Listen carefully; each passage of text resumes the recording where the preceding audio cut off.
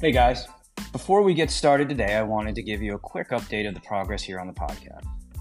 The Tip of the Spear Leadership Podcast has evolved and is rapidly growing. This isn't possible without you, the listener, and I can't thank you enough. So after 12,000 downloads, countless messages, and reviews, I've decided to simplify the message of what I'm doing here. So, the goal as we have evolved, just as we do in our fire service career and in our life, the Tip of the Spear Leadership Podcast will now have a more simplistic, street-smart approach to the leadership in today's fire service. You obviously can't know where you're going without knowing where you've been, so we will continue to value the traditions and the history of the fire service. Today's fire service needs modern solutions for the hurdles we face today.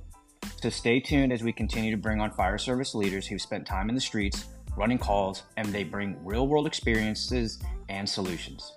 Thank you guys, stay tuned and enjoy the show.